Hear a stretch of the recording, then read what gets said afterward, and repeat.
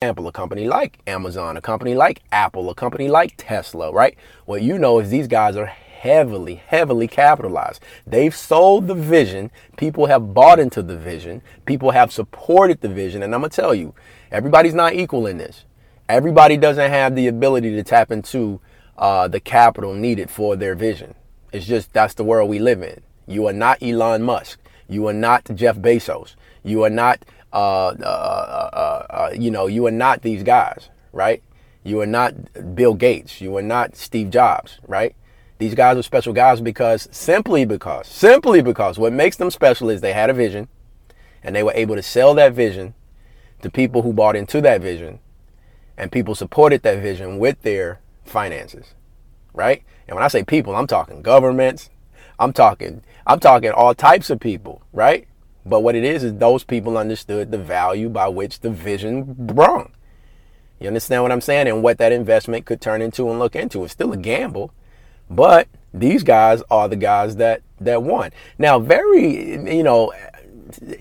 sometimes you have, Silicon Valleys that come along where there's this beautiful thing that happens where there's a technology that people don't understand. And a lot of times the young people will identify that, hey, there's an opportunity here that nobody's really checking for.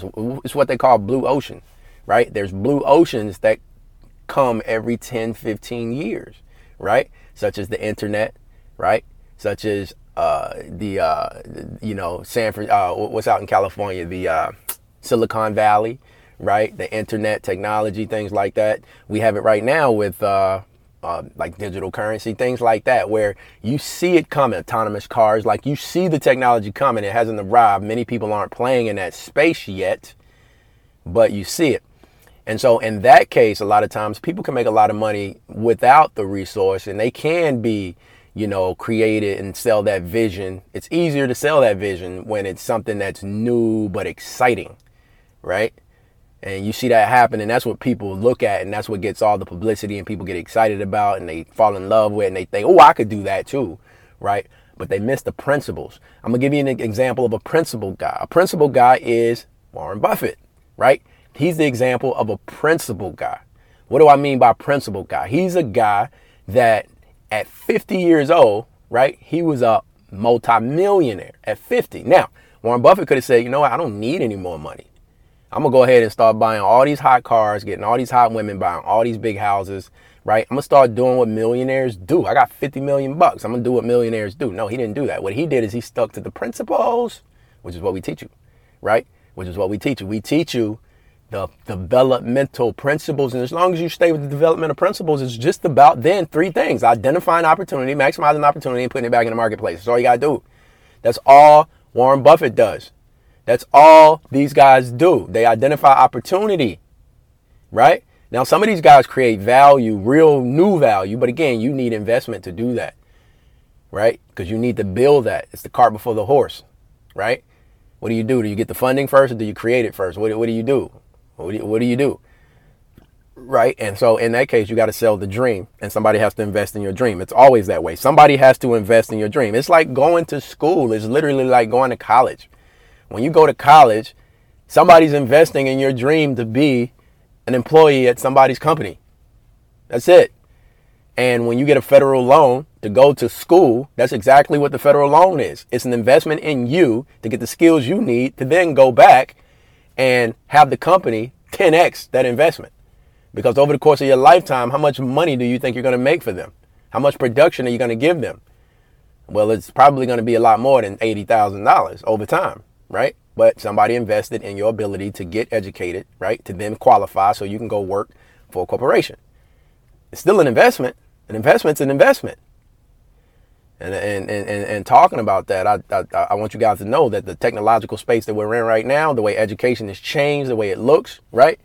The way it's being done, it's changing. The institutional way that it's being done is changing. Your children, 10 to 15 years from now, it'll be skills over degrees. It won't look the same. It won't be the same, right?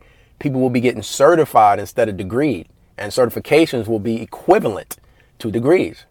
That's just how it's going to be. It's not going to make sense in a world where A degree is no longer valued at what it was in the past because we're moving into the fourth industrial revolution, right?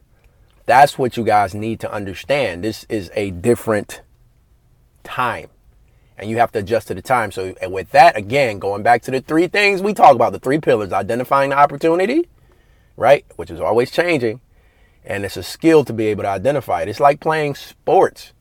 You have to be able to anticipate. The people who make the most money in sports are the people who anticipate the best. That's it. Your ability as an athlete, you don't have to be the fastest, you don't have to be the quickest, you don't have to be the tallest, you don't have to be the strongest. You have to be able to guy that can anticipate what's going to happen. That's how these guys, Kobe Bryant, Michael Jordan, right? They can practice all day, and they do. They fundamentally practice, and this does help. Practice does help them be better anticipators. But that natural instinct that they have, a lot of that natural instinct that they have is the ability to anticipate what's going to happen so they can be in the right place at the right time and they can capitalize on the opportunity. Because once that opportunity is there, now the skill of maximizing that opportunity, right, through the skill, the practice, right, understanding, access to the resources, right, that's what they do. They maximize that opportunity. And then they put that opportunity back into the game. It's the same concept. No matter how you look at it, the principles are always the freaking same. And so that's what we're going to be teaching you guys here. And we're going to start at the ground level. So if you are interested in any of this, if you're interested in those principles, right? And we understand at this time in society, everybody doesn't have a lot of money. We're not trying to take your money. We want you to develop. We want you to be the best. We want you to have the best situation and opportunity that you can have.